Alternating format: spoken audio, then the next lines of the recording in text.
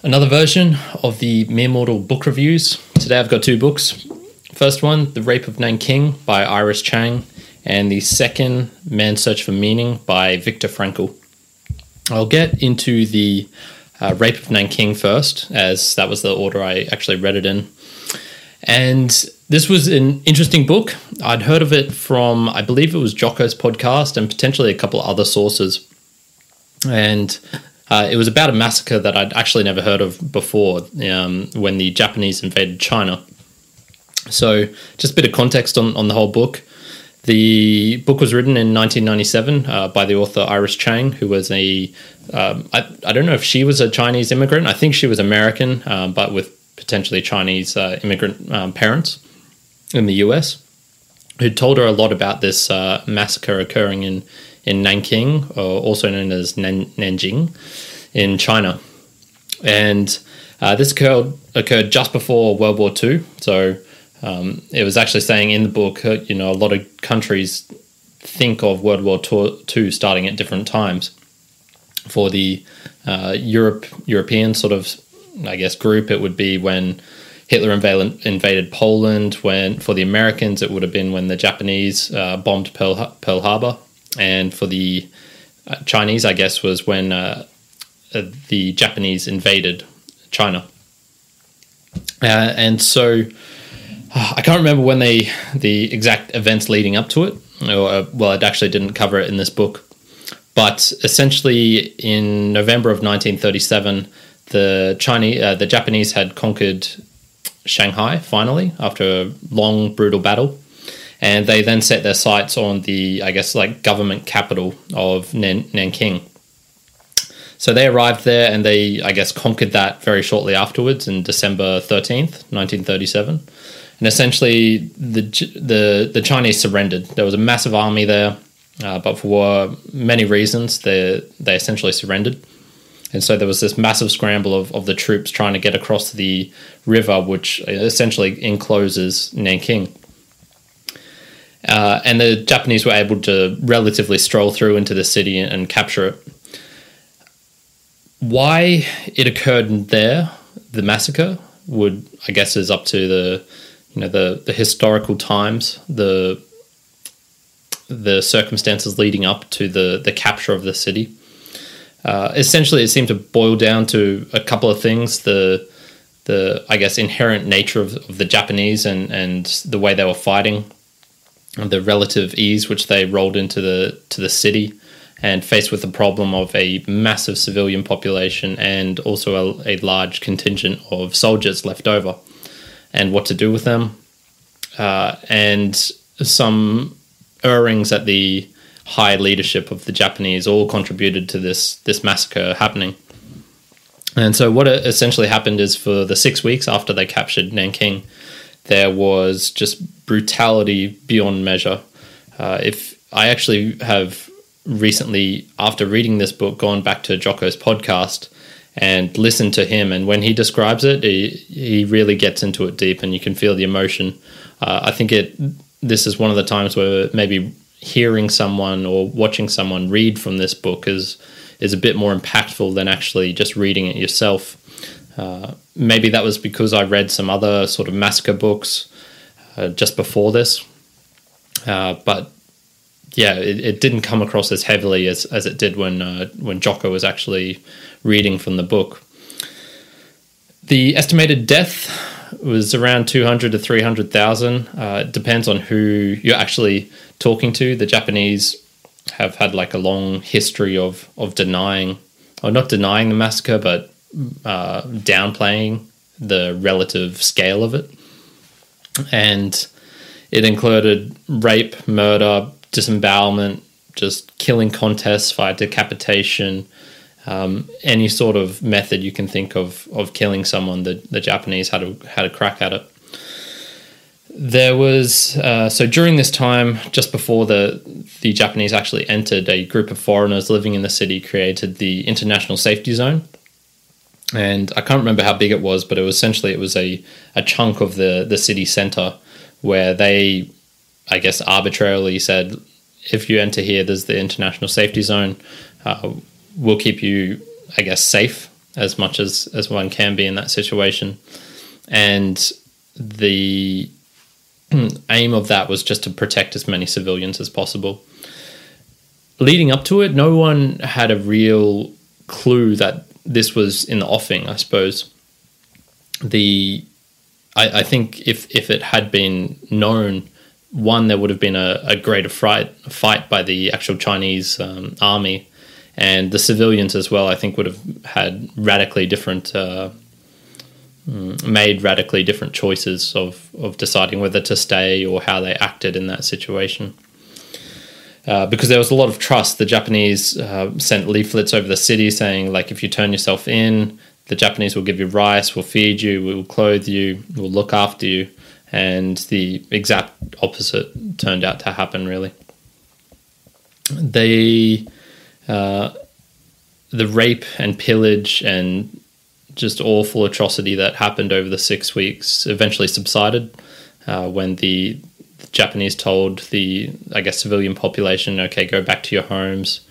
And while I doubt they very much cared after them, and while I doubt that the killings and the rape stopped, they certainly lessened. There's a couple of themes in the book which really struck out to me. Number one was, I suppose, the character of the massacre, and why this massacre was so different from, for example, the one committed in Germany, which was a lot more systematic. It sort of, I guess, involved, I guess, a less brutality, if you can put it that way. It seemed to be that there was less of an influence of individual Germans doing the most horrific things they could, whereas the Germans, in their efficiency, which the Germans are known for, created a system which managed to herd large groups of people together and systematically murder them. The Japanese one was, it had this animal cruelty to it. I guess the amount of hate and individual just onus on the Japanese army entering was, each one of you is going to take part in this. And this book is very good at giving the side of the Chinese and the observers, but doesn't really get into the Japanese point of view and what their experience was like. And I think it's hard to get that because, one, people are not very willing to talk about their side of the story when they are the perpetrators, and it's after the event, and how is this going to be viewed afterwards. But also I guess it's just very, it's not that great to hear stories from the people doing the brutality, and there's, I guess, like a lack of interest in wanting to know what that is like. I would be intrigued by that book, but I can imagine the uproar that would be caused by, say, a Nazi who put out a book of their experiences of killing people, of the murder, the rape, the awful things that went on. So the Japanese one, it seemed to have been influenced a lot by how they were treated themselves. And there's this saying, hurt people hurt people. So the Japanese themselves, in their, I guess, long lineage of warfare and their history of the samurai, the Bushido culture, influenced the individual Japanese on the scene to act in a way where they were given the opportunity to be the masters over a scum people, the Chinese, which they had a very old, I guess, hatred, a long history of combat and dislike of each other. So they had very strict upbringings. They were essentially treated like garbage because the emperor was all that there is, and his family, and then the individual Japanese people are garbage, and then underneath them is, so worse than garbage, would be the Chinese. So it seemed to be, when they got the opportunity to, I guess, have some power, have some control, they used it in the worst way possible, and they lost control of themselves and formed this mass of hatred and killing and just awful resentment. Maybe there was a sexual aspect to it. A lot of rape went on in this city, and there's numerous stories in the book of I guess foreigners going out and trying to protect the women because they seem to have some sort of hold. The swastika on their arm, or just even being white, seemed to have some sort of power over the Japanese, and if they saw a rape, they could literally go up to them and say stop, yell at them, stop them from occurring. But there was only a handful of foreigners in this massive city of hundreds of thousands. How are they going to stop every single incident that occurs?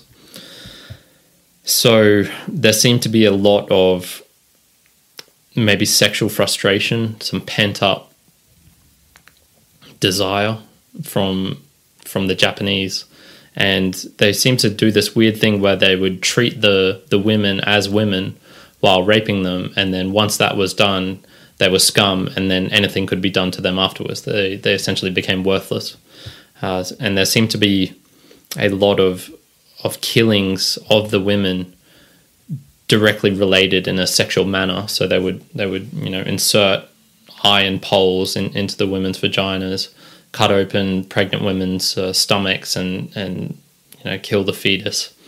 A lot of terrible things done during and after their sexual release, and it boggles the mind that they're able to do these sorts of things, where they must have got into some sort of state where they didn't believe that these people were humans; they were subhumans, and that's the only way I can try and imagine how this could occur across such a huge group of people.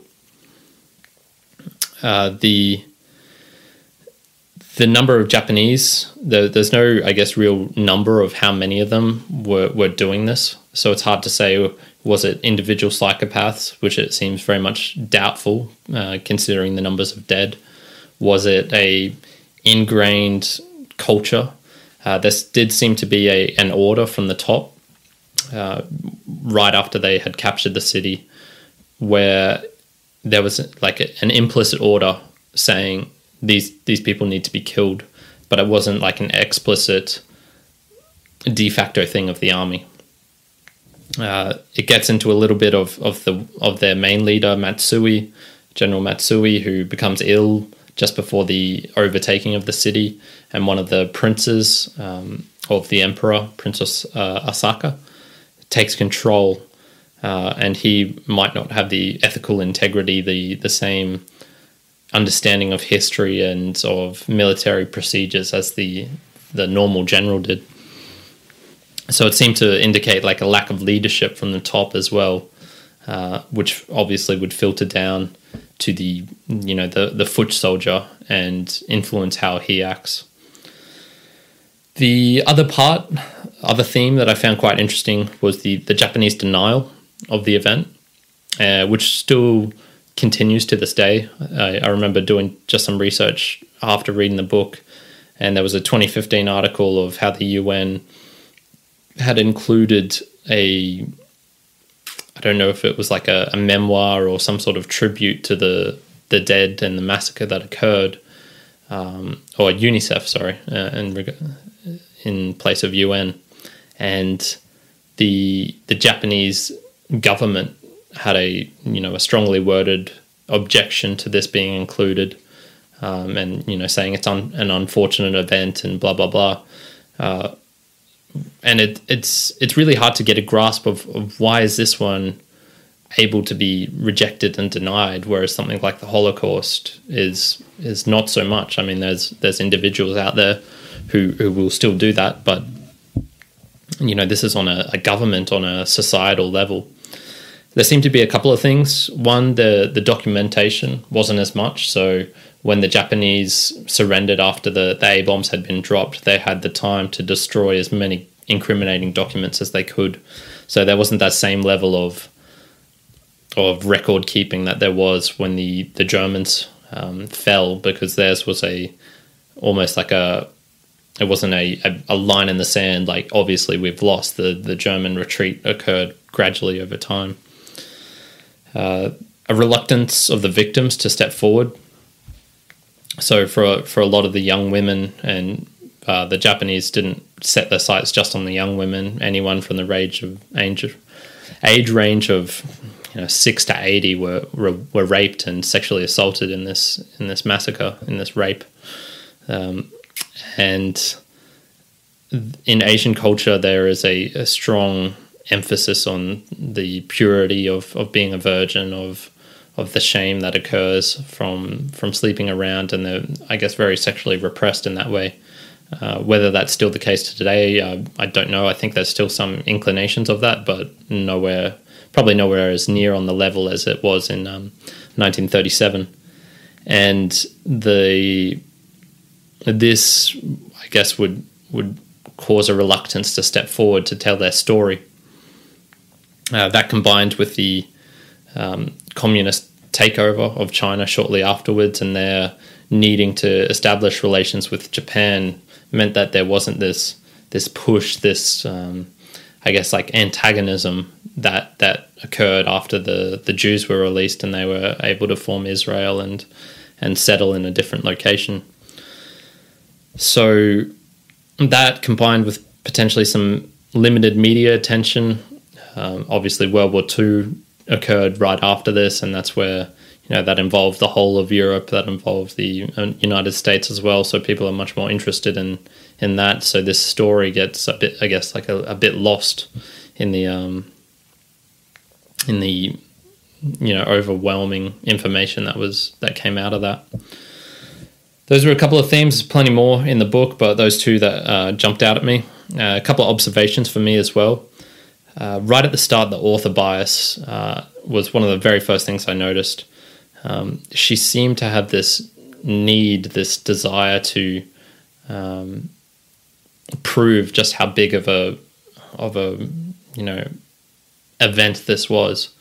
And right in her opening remarks in the book, she has some just very weird examples. So she compares them to the A-bombs and says how the amount of victims from this totally eclipses both of them combined. And then even later in the book admits, if you include the victims from the aftermath of the A-bombs, from the radiation poisoning, the sickness, the disease that followed, it was still less than any individual one of them. So it just had this weird dynamic where she was trying to prove, I guess, that this was a big deal, and then included just random things like, if the bodies were all stacked in a train, it would be 2,500 railroad cars. If you collected all of their blood, it would be 1,200 tons of blood. Who needs that statistic? I don't know. Welcome back to the review. Had some technical difficulties with the camera, so I'll just keep going on from where I left. As I was saying, her insistence on using these weird statistics of comparison just for me seemed, I don't know, it just didn't seem like that of any objective look at the situation. Not that she ever claimed to be fully objective, but for me it just just triggered something in me that's saying, okay, just be careful of everything she's written in this book. Another observation was the emperor and how his family became unprosecutable after the fall of Japan. So basically they surrendered, and as part of their surrender to the US, it was a stipulation that the emperor and his family could not be put on trial for war crimes. And I think if you looked at how Prince Asaka behaved in his role as the, I guess, leader of the forces entering into Nanking, the blame really should be put on him. Matsui had some role in it as well, but one of the things of these war trials after the war is finished is they're looking for, I guess, a scapegoat as one part of it. And, there's this innate human desire for vengeance, and it's almost like, can society continue if we don't have this vengeance? And to me, it just seemed absolutely ridiculous that one of the people most responsible for it was able to get off the hook. And, that's a real shame, real shame. The Nazi in the story, a man called John Rabe, who was the ambassador of the German embassy in Nanking, this is one of those times where it really makes it easy to show just how complex these things can be. So John Rabe was full-blown Nazi, believed in the propaganda, believed in what National Socialism had to offer, and its tenets, its core principles. And yet he is not what you would call a classic Nazi scapegoat. He was a hero. He was one of the people known as, the Buddha of Nanking. He was the one who helped set up the international safety zone. He was the one who looked after people individually. So he would be going out on the streets using his authority as a Westerner to stop rapes happening, from stop killings happening. And yes, he was a Nazi, and he was also a hero. So how you can combine these two things together? You need to have a bit of nuance and appreciate that life is not always as easy as pointing the finger and saying, blaming someone for something. It was interesting as well, seeing how he went back to Germany, and then he had a real tough time of it. He was living, he didn't have any accolades or any prestige or power there. And after the war was finished, him and his family were starving. And I guess it just goes to show that good deeds don't go, unfulfilled, don't get returned, because when he was starving, the people of Shanghai helped send him money, send him food, because of all the great things that he did, which helped him get through that tough time after the war was finished. The final epilogue, detailing the mental break of the author. It's a real sad story of Iris Chang and how she appeared to have this bipolar disorder or something switched in her brain a couple of years after the book was published. And how much of that's biological, how much of that was because she was dealing in, researching in depth and getting so close to this material, how much that affected her mental state. It's I guess impossible to know, but I suppose it is just one thing to know that these things can't be taken lightly. That if you go down a rabbit hole of thinking about massacres and all the bad things that have happened in the world, you're very likely to have some mental issues as well, because it's just so brutal. It's so hard to read these things and live a normal life. Overall, I'm giving the book a 6 out of 10.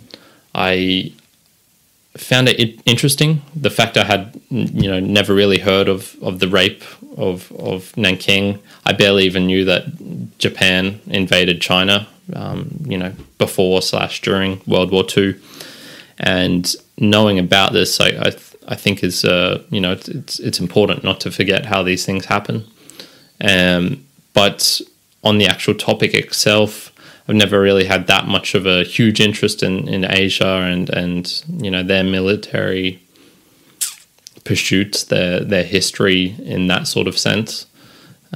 Reading about this one was very, very hard as well. Especially when it had some photos in the book of women being raped and tortured, just mass bodies, people being buried alive, things like that. It's just really, really hard to read it. And then just, I suppose, those couple of things I noticed with the bias of the author showing through just gave it a slight tinge of me not really getting into the book as much. So I'm going to switch now onto the other book, Man's Search for Meaning by Viktor Frankl. this book hit home. This was probably the best book I've read in the past year. It was printed in 1946 and has been reprinted over 100 times, so it's a very popular book. It comes in two parts. The first is the experiences of a concentration camp, and logotherapy, which is the author's, I guess, version of psychotherapy. And the way he describes it as less retrospective and less introspective than some of the classic psychoanalysis done by Freud and people of his generation. It's more focused on the future meaning of the person, and I guess giving them something to live for. I think it's not as critical of the past, and really detailing how everything stems from this sexual energy that we have inside of us and things like that. It seemed to me more of a practical approach, and accepting and looking at things that happened in your past and explain how you got to here to a certain point, but then what can you do from now and into the future that will benefit you. So themes in the book, the book is pretty much all about meaning. And like I said, I want to do a proper review of this, a full podcast episode, because this book just has so much depth into it. Even though it's relatively short and can be read probably in a single sitting, it just really hits home at some points. And the author, what I really liked about it was it's sort of his guide to how to live a positive life, how to not accept the nihilism that can come through the suffering that each and every one of us endures. And for some people, the suffering is minimal at best, and then you can compare it to someone like Viktor Frankl, who lost his wife, lost his brother, lost his mum and dad in the concentration camps. And, he went into them with all these things, with a life, and then came out of it with nothing. And the book, I suppose, is his exposition, why he talks about meaning. And for me, this really hits home. I, for a long time, have never really understood why there seems to be such a focus on happiness in today's day and age. Because for me, I've noticed I'm not happy all the time, and this pursuit for happiness seems to me like a bit of a dead end, because you can only push yourself so far. There's only so many things you can go after, and using happiness as a goal seems like a real transient something to aim for. I'm of the belief that you find the meaning in your life, and then happiness can occur as a result of that. And I feel, while he didn't say exactly that, I would say Viktor Frankl probably thinks along those sorts of lines, or thought along those sorts of lines as well. So some of the observations I really got from the book: his desire to publish anonymously, I think really, really helped the writing of it.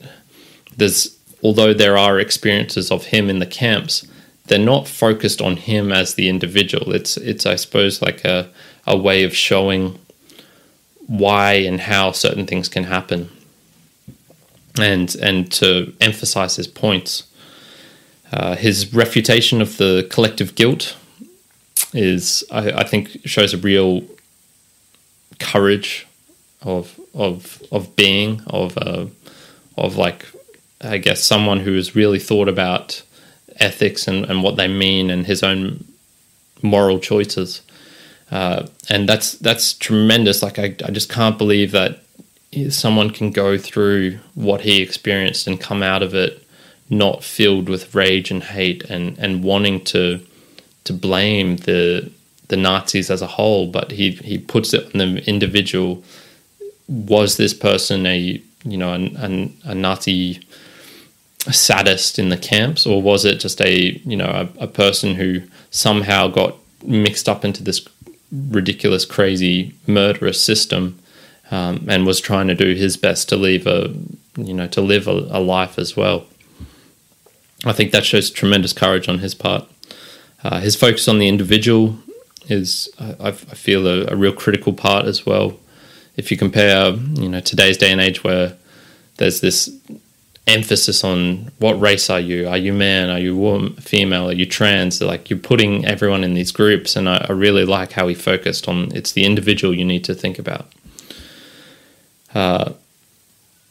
He as a person seems to be just almost above reproach in his actions and his morality. His decision when he had the option to leave, he was granted a US visa. He could have left with his wife, and he really thought about it and said, no, like, I can't leave my family. I can't leave my mum and dad and my brother here. And knowing full well that they were likely to be put in the camps, and he would be likely to be put in the camps if he stayed as well.